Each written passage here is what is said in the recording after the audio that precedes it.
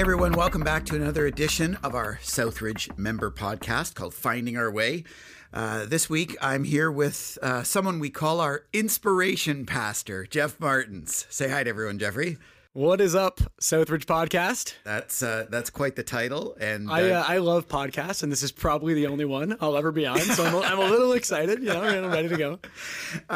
Hey, part of this is to let our church members from across all of our locations get to know our leadership a little bit better. So start off just telling us a little bit about yourself, family dynamic, all that kind of stuff. Yeah, totally. Grew up kind of within Niagara region. Grew up in Vineland. Sort of been around here whole life. Went to school at Brock and that kind of thing. Now our family lives in the north end of St. Catharines, and so generally part of our St. Catharines location. Although we get around once in a while. And married to my wife Lindsay for just over 12 years now, and we have 3 kids. Our daughter Haley, who is 9, and 2 boys, Paxton, who is 7, almost 8, and Beckham, who's 5. So it's a full and fun stage of life. A couple of hockey players there. That's right. You would be one of the rare breed around here who literally was born into this church. Can you give us a little history on your family background from that perspective and just your early memories of growing up in our community? Yeah, for sure. Yeah, I mean, I often consider this a pretty kind of cool gift in my faith life and church life, and now that I get to be part of this in kind of a vocational work dynamic. My parents were one of the families that were part of kind of founding what was our church, what was before the Southridge era, the Fairview Louth era, in 1980, I think it was, right? To give my age, I was born in 1984, so kind of born into that Fairview Louth era and into that community. And then kind of raised in early sort of childhood faith days in that context. And what was kind of cool is in my sort of junior youth to youth days, some of those sort of key formative eras of faith would have been actually around the time that we went through, and I know we've talked about this on this podcast, the sort of generational transfer of leadership where Jeff and guys like Fowler and Mike Krause were getting to lead the church. That would have been as I was kind of in those youth sort of days, and it was really cool for me to just see how our church was growing and being a place that I really wanted to stick around and be anchored in. And so, that's kind of was the upbringing days that had me get excited about continuing to be a part of this community. And originally, it wasn't like you just kind of were part of the junior youth and part of the youth, and then all of a sudden it ended up on staff. You would actually, what we call in our language, you actually got a real job at one point. So even talk about that era and shifting from the marketplace into a vocational ministry position. Yeah, had a brief stint of the real job. So I mentioned that I went to Brock. I studied a business degree at Brock. Kind of didn't know necessarily what I wanted to do, but thought that would be broad enough and leave some interest open to various things. But obviously not the normal trajectory of sort of ministry and pastor and whatnot.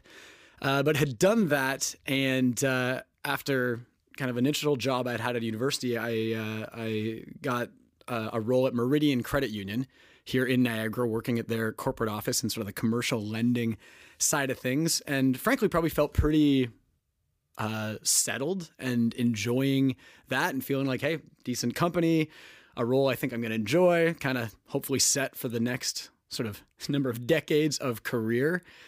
And then, it was around that time that we were exploring as a church this possible future of becoming a multi-site community, trying to express the life that God's inviting us to across Niagara.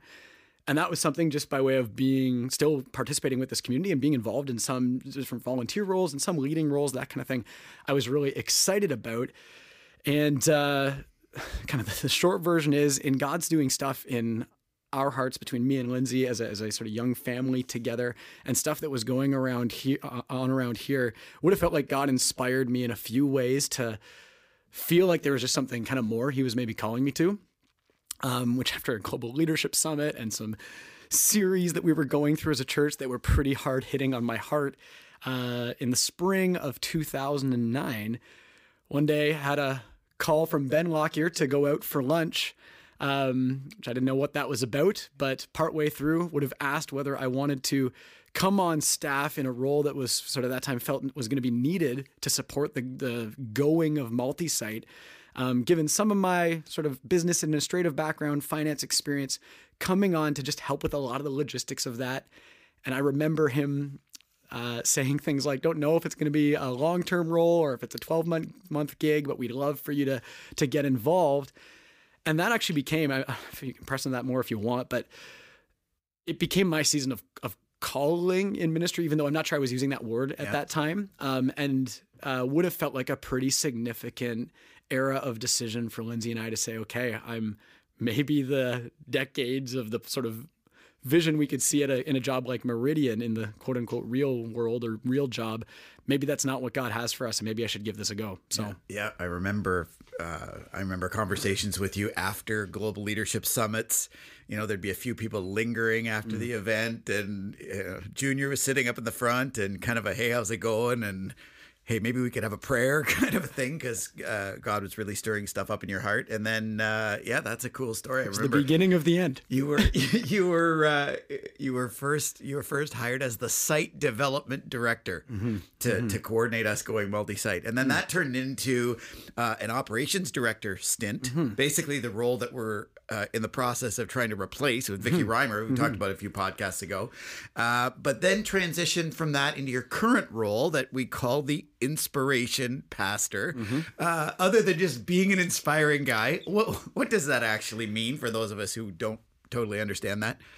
Yeah, so I definitely wear that title with a sense of intimidation at times, that it sounds like you're and it's interesting talking to people in other churches, because most churches don't have titling like that of an inspiration pastor. So people are intrigued by what that means.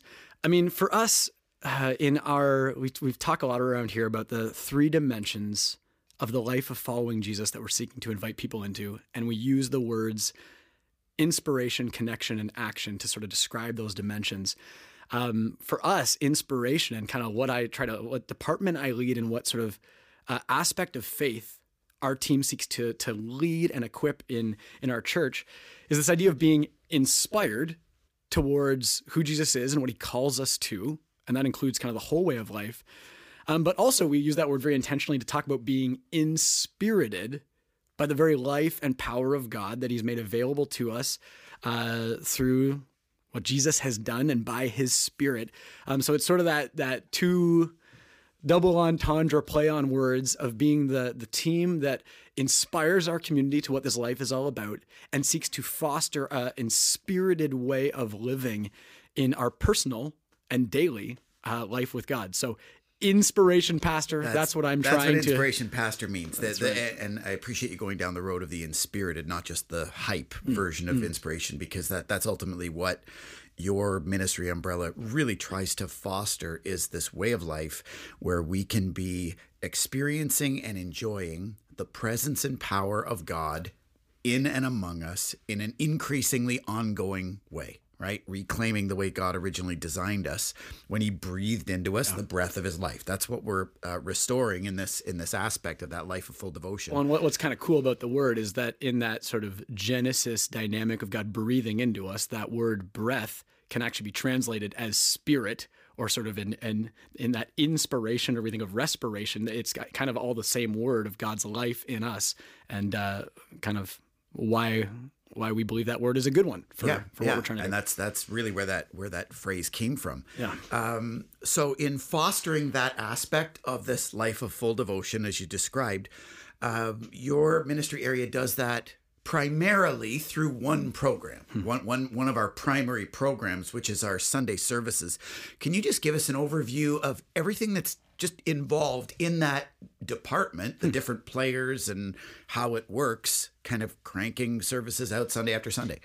Yeah. So our team is a team of, 6 or 7 of us working closely with Mike Krause, our teaching pastor, on sort of message series and content that we're going to actually teach to sort of equip people of what the scriptures say and how that informs our way of life.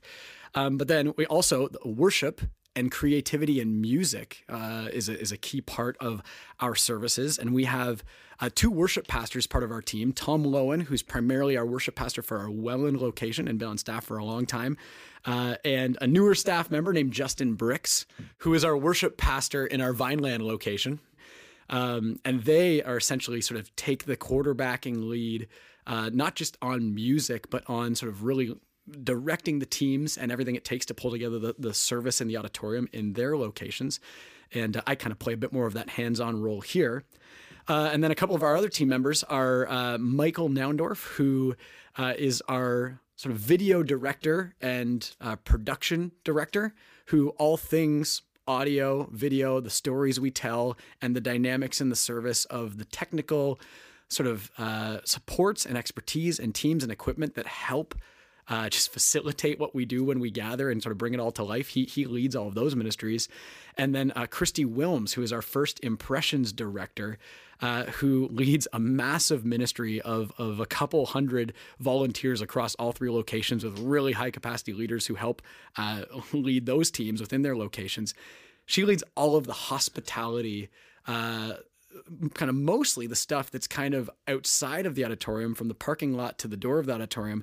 But it's actually just been in the last year or two that Christy's role has really integrated with the Sundays team, the inspiration team, to actually have those things be more in sync. Where we've had different eras of that team living in different departments. Christy really helps bring a sense of hospitality and accessibility to our service planning and facilitate some of the creative logistics and experiences that we try to do from time to time.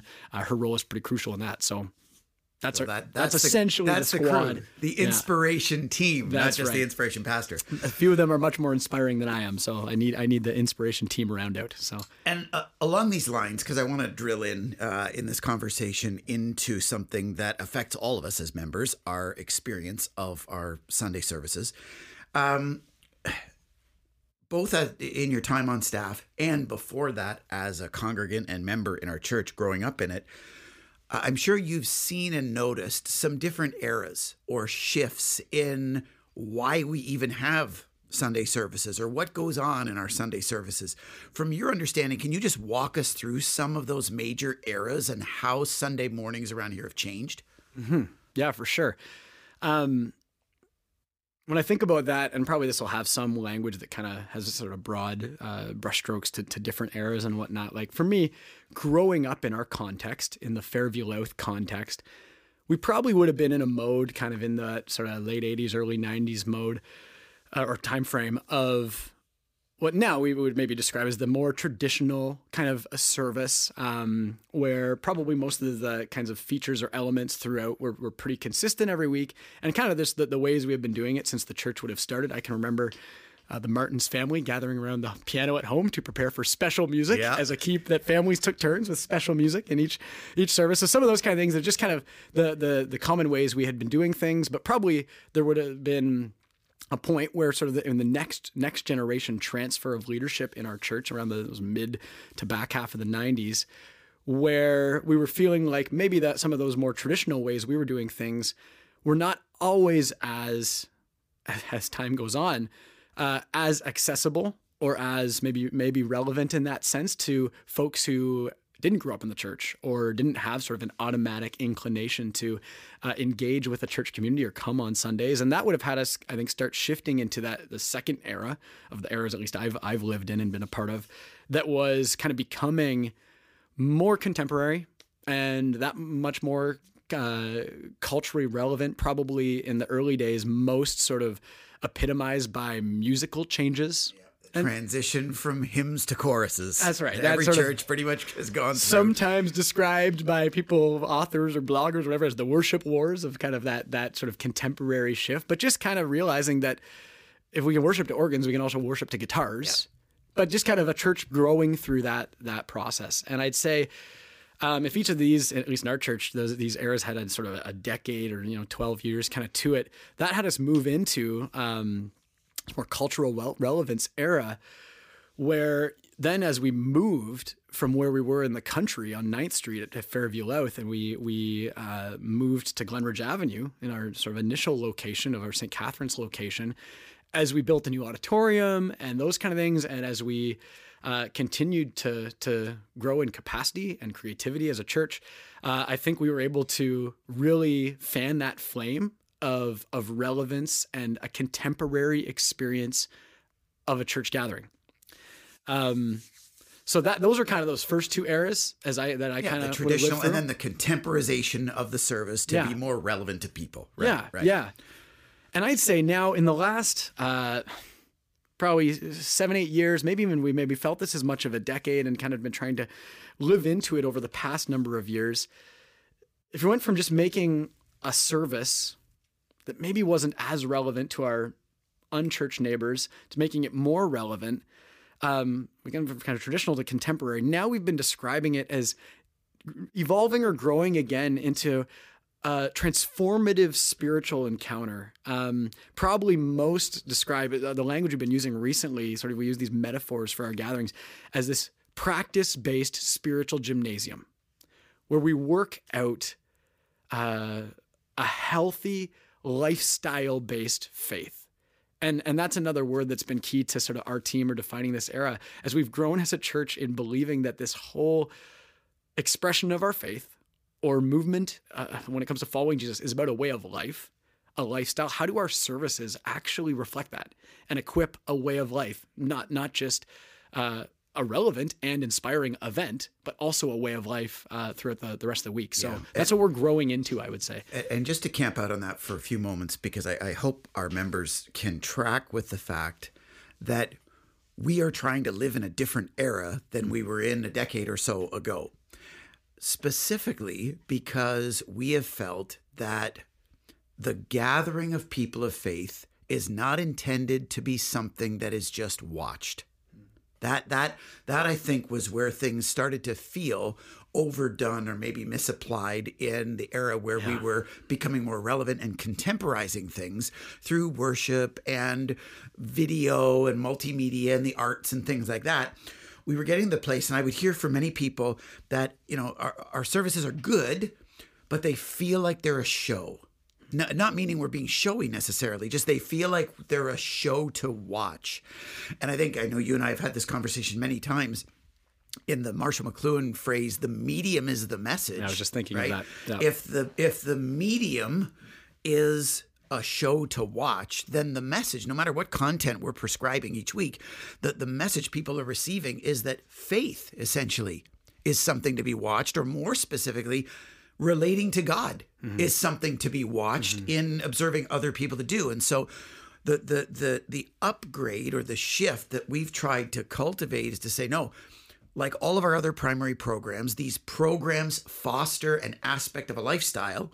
If this aspect of the lifestyle that we foster is the inspirited aspect, the living with God's ongoing presence and power in your life, what does it take in this gathering for us to start fostering that and to train people in how to foster that themselves in the other 167 or whatever hours during the week when they're not sitting in a Sunday service? And so that spiritual gymnasium is really where we're at today. That's designed to both exercise in the services and teach us how to do these exercises and to live out. You can talk a little bit more about the practice-based faith during the week. Yeah, and just before maybe diving a little deeper into that, when I think of sort of the early origins of this era that we're trying to live into as a church as it relates to what we do in our Sunday services, the medium being the message. I remember some of the learning, reading, reflecting, listening that was affecting me, if not us, in sort of as we've navigated through a shift like this, was talking about how in environments where we were allowing some of those production kind of elements or just dynamics you referred to maybe send a message we're not always intending. They're talking about comparing gatherings to sort of these different experiences of if it's kind of like a shopping mall experience of kind of pick what you prefer or go where you prefer, whatever, it actually unintentionally creates consumers. Or if it sort of, they talked about the liturgy of the rock concert.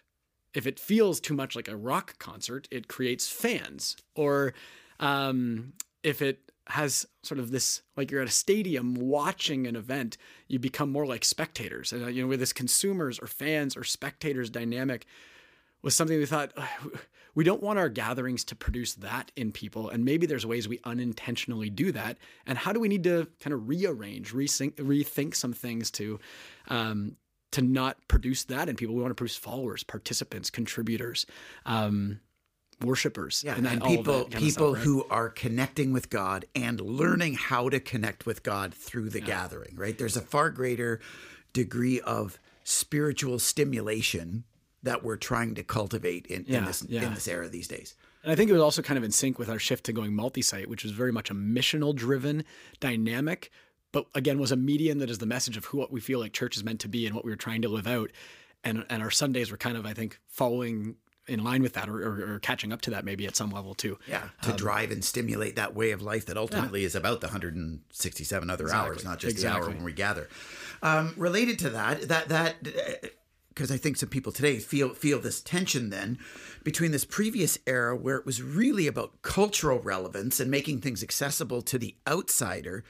Now when we're shifting to something that's more spiritually stimulating, something that's cultivating a life with God more directly than something you just watch from a distance, it can be potentially a little more threatening for an observer or an outsider. So how are you navigating that spiritual stimulation with retaining or even growing in our capacity to be accessible to outsiders or first timers?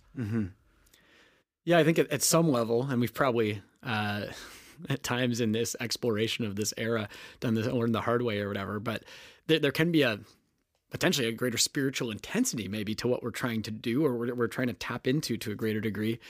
And one of our connections and kind of who's become a friend, Aaron Nyquist, who has visited our church before, I remember him talking about this dynamic a little bit of how anytime you're trying to invite someone into something that might be different or unusual or something they've never been introduced to before, you got to make sure you name the anxiety that this could be a little bit weird or different. Yeah, this is going to be new. Name that so that at least people know that you get it. Like that you're not, this can be a little bit different or new or whatever. But make sure you explain the why. Why would we engage in this? Because I actually believe this could crack open a door to our hearts connecting with God in a way we may otherwise miss or just not see in kind of the normal life or pace of life kind of chugging along. So naming the anxiety, explaining the why and the heart is pretty key. And then I think this is something we've been hopefully doing a little better at, is trying to, anytime you're going to kind of, and this is part of the why, get people into a spiritual practice that they may otherwise not do on their own or might be brand new to them. If you can have a little creativity and tap into some of their real life felt needs, or start in a lighthearted place, whether it's with a little bit of humor or a story or something that shows how real life, on the ground, everyday stuff that we all deal with can be a starting point for why you'd engage in this practice. Then it's like, okay, maybe I'll give this a try. Right? Maybe I can step into this a little bit. Yeah. I think the other thing to keep in mind too that I hope our members can track with is that even though the previous era was driven by this kind of outsider orientation, wanting to make things more relevant and contemporize things for people less familiar with church, it had some hiccups as well. And I think we learned that doing non-spiritual things isn't necessarily the most evangelistically effective strategy either. Because at some point, it might be easier for a not yet believing person to attend your gathering, but you actually aren't helping them make the leap to becoming a follower of Jesus. You're just making it convenient or more comfortable for them to sit in the seats. And you still are wrestling with the move to get this person to engage in a faith in Christ, learn to pray, start reading their Bible, and figure out how to connect with God. And so now, at the very least, I feel like from an accessibility or an evangelistic perspective, I feel like we're being a little bit truer to letting people come and check out what it is that Christians actually do. We're a little more transparent and upfront about that. And it's a little easier, I'm finding, with my neighbors and kids from my kids' schools and things like that, sports, families and friends, for them to kind of experience with us what it's like to engage in faith so that they know what it is that they'd actually be getting into instead of just watching something that talks about what this might look like and then having to make that leap on their own. Yeah. That's what I'm finding is that the orientation to outsiders actually helps you in their spiritual stimulation, not just trying to do something that's spiritually stimulating for faith-based people. Yeah. And similar to how we feel, we've come to sort of the conviction, and this is again part of how it us move our church and explore things like anchor causes and homeless shelters, and then go multi-site with a missional, multi-anchor cause mindset, believing that the world is looking for a church and for Christians that are living out an active life of faith. Similarly, I believe there is a person who maybe even hasn't been a part of faith communities, but maybe might come with a curiosity, who is actually quite attracted to these people are trying to live out something that maybe is a bit challenging or is a bit of a high standard or high calling or high devotion. But knowing that sometimes our greatest sort of roadblock can be hypocrisy of not really living out what we preach. We don't want to just preach it. We want to demonstrate that we're trying to exercise it, to ingrain it, to, have it flow into every day, not just Sunday, right? Yeah. And that I think segues into a second tension that I know is real for you to navigate each week. And that is this tension that we believe around here that church fundamentally is not a place you go, right? Church goers are not who we believe we're called to be. Church is not an hour of the week or defined by a gathering, particularly on Sundays. So as the leader of this primary program that gathers people on Sundays, how do you navigate the tension of those convictions that these gatherings matter, but at the end of the day, they aren't the thing that matters the most? Yeah, absolutely. Again, I think we are going to always having to be where the church has come in this era of history or whatever, where it's so easy for us to talk about it synonymously as this building or this place you go or this time of the week. We say a lot. We it's not that, and yet can still find people in conversations. We say that or whatever. But we believe the church is a community, a people, a movement of people committed to following Christ 24/7, all the time. That it's a way of life. And that community, especially when we look at the early church and what you see in the story of a book like Acts in the scriptures that sort of tells the story of the earliest church after sort of Jesus came and lived and rose from the dead, they gathered together regularly because this movement and this way of life of following Jesus so demanded one another's support, encouragement, inspiration, teaching, guidance, sharing meals together. We believe the Christian life is not something you can do on your own. It's lived out through the crucible of relationship as we learn to love God and love others better. And so we need each other. And we need each other so that we continue to learn and be encouraged and inspired and challenged of how to live it out when we go to work and we look after our kids and we play on sports teams, or we have our kids play on sports teams, or we are dating, or whatever we're doing, like in normal life. But the gathering together is something that helps sustain our following of Jesus in our real lives, because we need each other to help. And so you have to have this vision of the gathering as a means to a greater end rather than the end itself. And just to pull one more thread on that thing, Jeff, because I find this very impressive in you.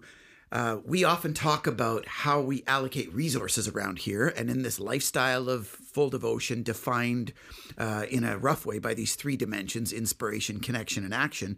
We talk about our resource pie, even our finance pie, being 50% invested in cultivating the compassion and justice associated with the action dimension, 29% this year in 2019, 29% invested in the connection aspect, which is our life groups and family ministry activity, things like that during the week.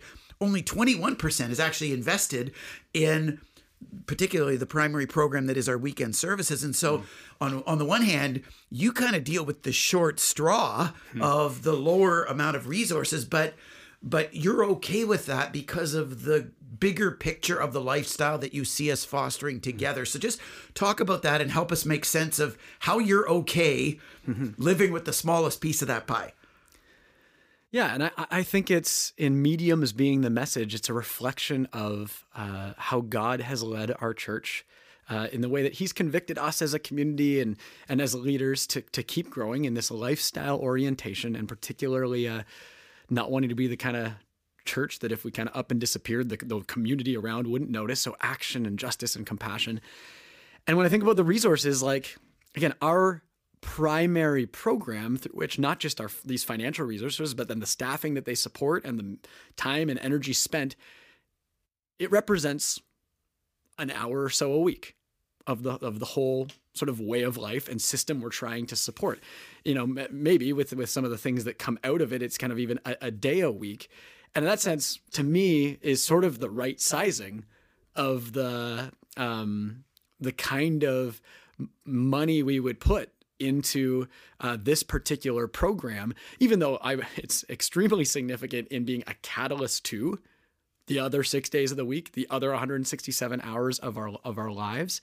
But I just even think of looking at the life of Jesus, and when you see how you see Jesus living, he didn't spend most of his time and energy and therefore resources in the teaching and the preaching, and even though there are those stories, and we would understand that Jesus would have been part of his sort of gathering, the synagogue, in a weekly basis, but he was out living among the people and spending his time and energy and resources in relationship and the conversations that produces, and in caring for people, all that kind of stuff, which I think we're just trying to have our church reflect all of that to a greater degree. Yeah. And in the kind of situation or the kind of church where, 80-85% of your resources are invested into the full on weekend gathering, all of the, kind of engines firing there. At some level, you're saying that probably isn't representative of the priorities of Jesus, and it certainly isn't representative of the way of life that we're ultimately inviting people into. And so proportionally, this is probably the more reasonable fit. Yeah, and what's interesting about that is in a church, as people are part of our church and invest in our church and even giving to our church, and you may think in a church our size, what it might mean at times is there's certain constraints on what we do or could do or can do in our gatherings.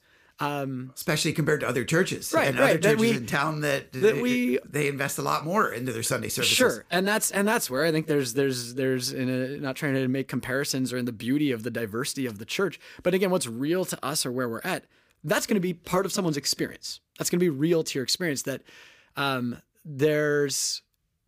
it's just a reality and a constraint that even does our team sometimes, I think, have dreams, ideas, or possibilities that would supersede 21% of the budget. Absolutely. Yeah. Absolutely. And yet, for me, the beauty of leading and seeking to be creative is actually working in with what God has entrusted to us, what we believe is a portion that represents our conviction and our heart for leading this particular local church. And knowing we're doing that very intentionally and very on purpose, and in the whole medium being the message, we want you to get the whole message, not even just hey, it's a great Sunday and then I forget about the rest. Well, no, then you're actually missing the boat on what we're about anyway. So yeah. And the flip side of that, because I want to camp out on this as well for a moment, is that lower kind of financial or lower resource priority that we would place on our Sunday services in the overall kind of picture of the lifestyle that we're fostering doesn't mean that it's not important to gather regularly. Mm-hmm. So talk about that, because I know one of the shifts, and we haven't talked about this yet, but one of the shifts in the last couple decades is just attendance frequency. They would say statistically that people probably attend, what would the language be? Twice as infrequent as they would have 10 or 20 years ago. Yeah, I remember whatever stat we heard this is now a few years old, it's probably updated and whatnot, but where attendance among just average people that would identify as part of a church was 3.5 or 3.7 Sundays a month, almost all of them, is now like a 1.8, a less than half, right? Kind of a thing. So, I mean, I kind of had mentioned just the feeling of, I believe in the Christian life, we need each other. And there's lots of ways we experience one another, but I think we need each other in the gathering that is the space we create to connect with God and worship Him as a broader community and be taught and be inspired and instructed. We need that. And I was thinking of, it kind of makes me think of something that Mike Krause had said in I think it was a series last year, where he was saying, if this whole life with God is about seeking to love God with all of our hearts, all of our minds, all of our soul, and all of our strength, and to love others and sort of express that through loving others as much as we love ourselves. And if you knew there was a community that got together with some frequency, say about once a week on hopefully a time of the week that still in our day and age is hopefully reasonably negotiable or accessible and whatnot. And they were gathering together to seek to express that and grow in that and be inspired in that and see others who are expressing that. If that's what you want to be about, why would you not be a part of that? Why would you not kind of be there to participate?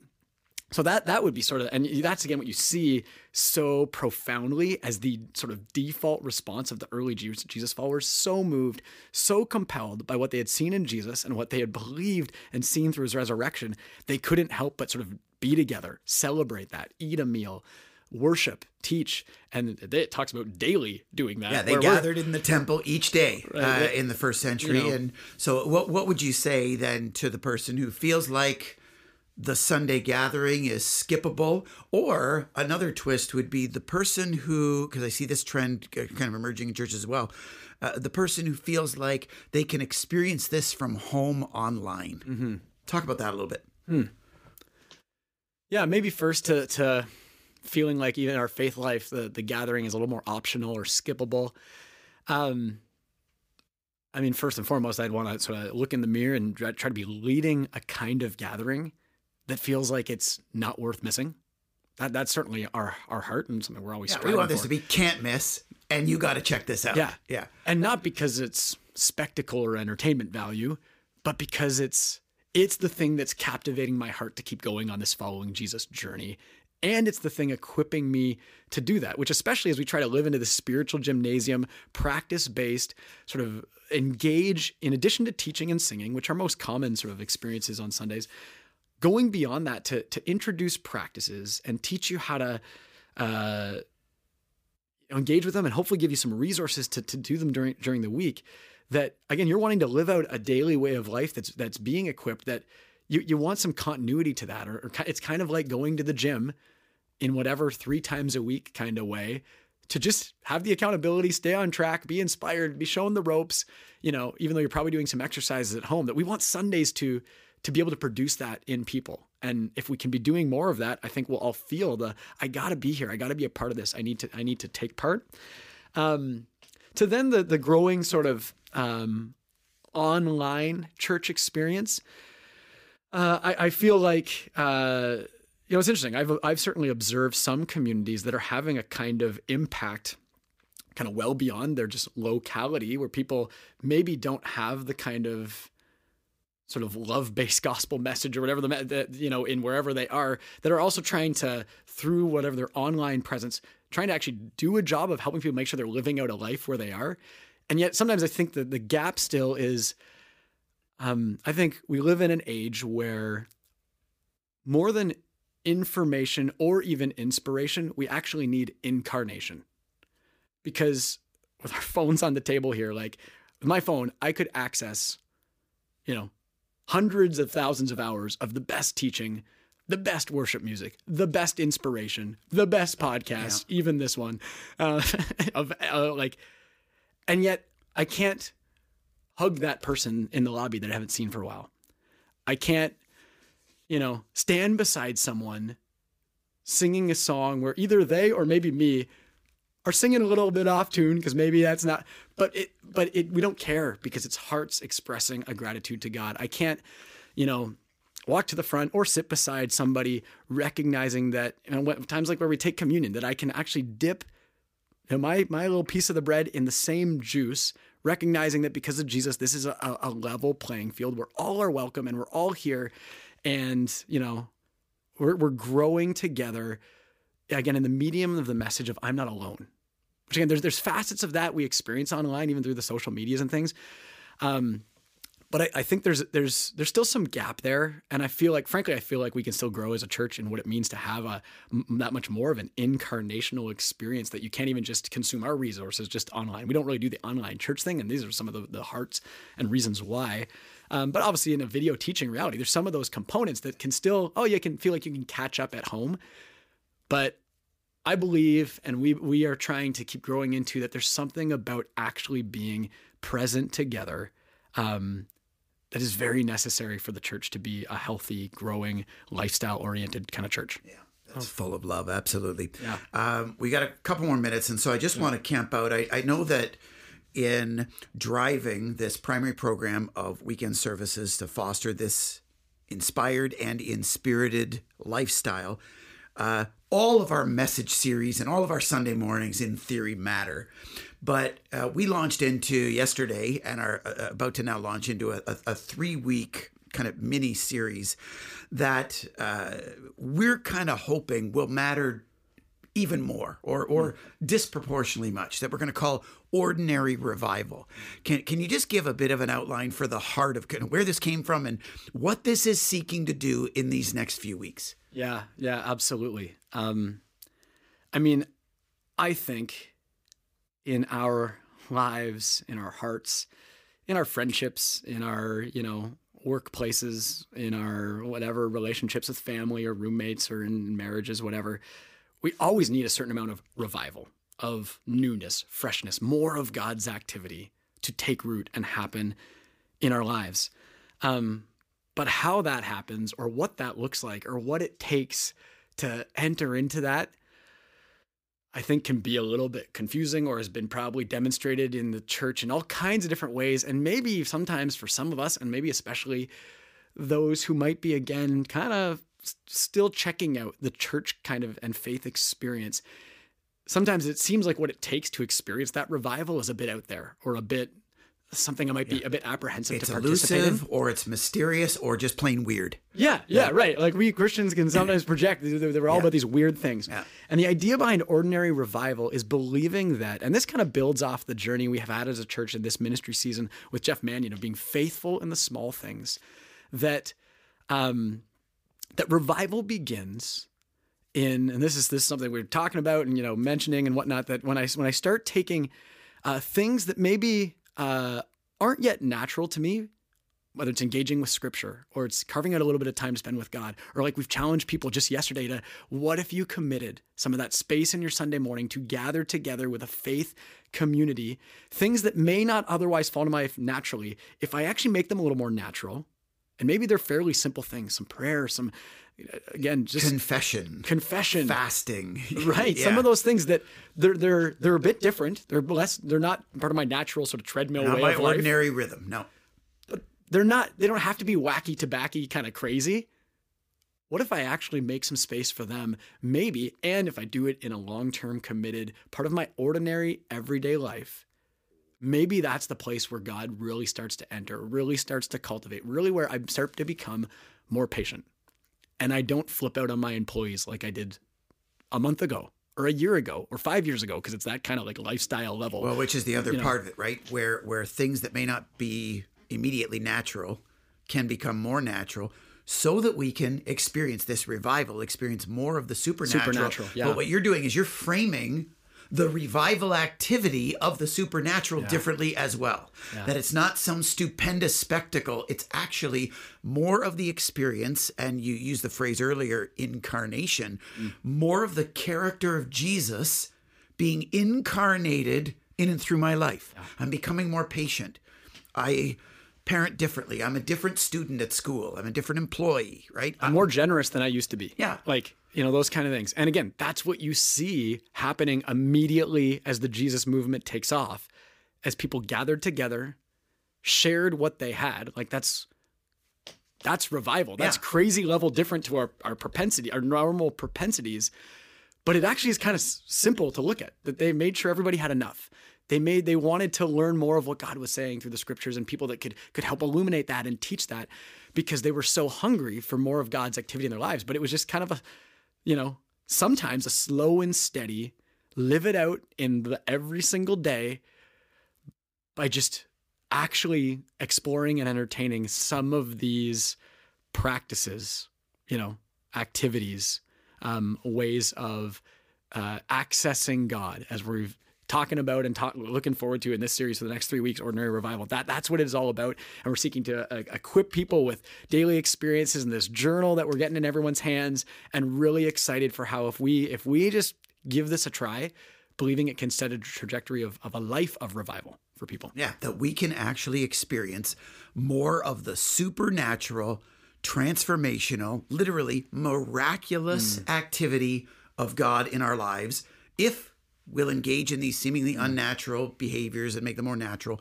but also so that if we would clarify what it means for God to work miraculously in our lives and redefine that dynamic as well. Yeah. Anything else that you want to kind of challenge or inspire us in as we wrap things up today? Probably Don't skip church. That's right. The way I was going to frame that is, exactly. And like, we need each other. We need all of you listening, certainly as sort of our core, our members. Church is this communal sport, and including what it means to gather on Sunday, it's all of our hearts coming together to experience the work of God among us. Like that's, I believe that's what it takes. And, and God's not done with us. Like, I think there actually is so much more transformation, so much more revival, so much more inspiration, so much more becoming more patient, more generous, more kind, more loving, more grace-based people, more missional than we've become in the last number of decades. Like, if we'll continue to take that next step of, I want to engage in this, I want to make some of that space, I want this ordinary and extraordinary activity of God in my life to a greater degree. And for anybody who is at all interested in being a part of any of these areas of ministry, like, be in touch with us, whether it's musical stuff, creative stuff, technical stuff, just even having questions about this. I know we've said from this podcast from the beginning, like, make this a two-way conversation. I live for having more of these conversations with people and would be thrilled to engage with anybody who has questions, curiosities, ideas. Be great. So Awesome. And I love the way you're landing the plane on that, to say at the end of the day, we're excited about this next month because we believe that God's miracle story isn't done. In fact, we may just be at the beginning of it, and it's going to be exciting to see. So I hope you guys are pumped for this next month, especially this series that we're going to track together in, leading up to the ultimate celebration of the Christian calendar, the celebration of Easter. And Jeff, just thanks for being with us here. Your first time on the podcast. Yeah. Definitely won't be your last. But members, thanks for joining us for another week. We'll see you next week on Finding Our Way. Take care.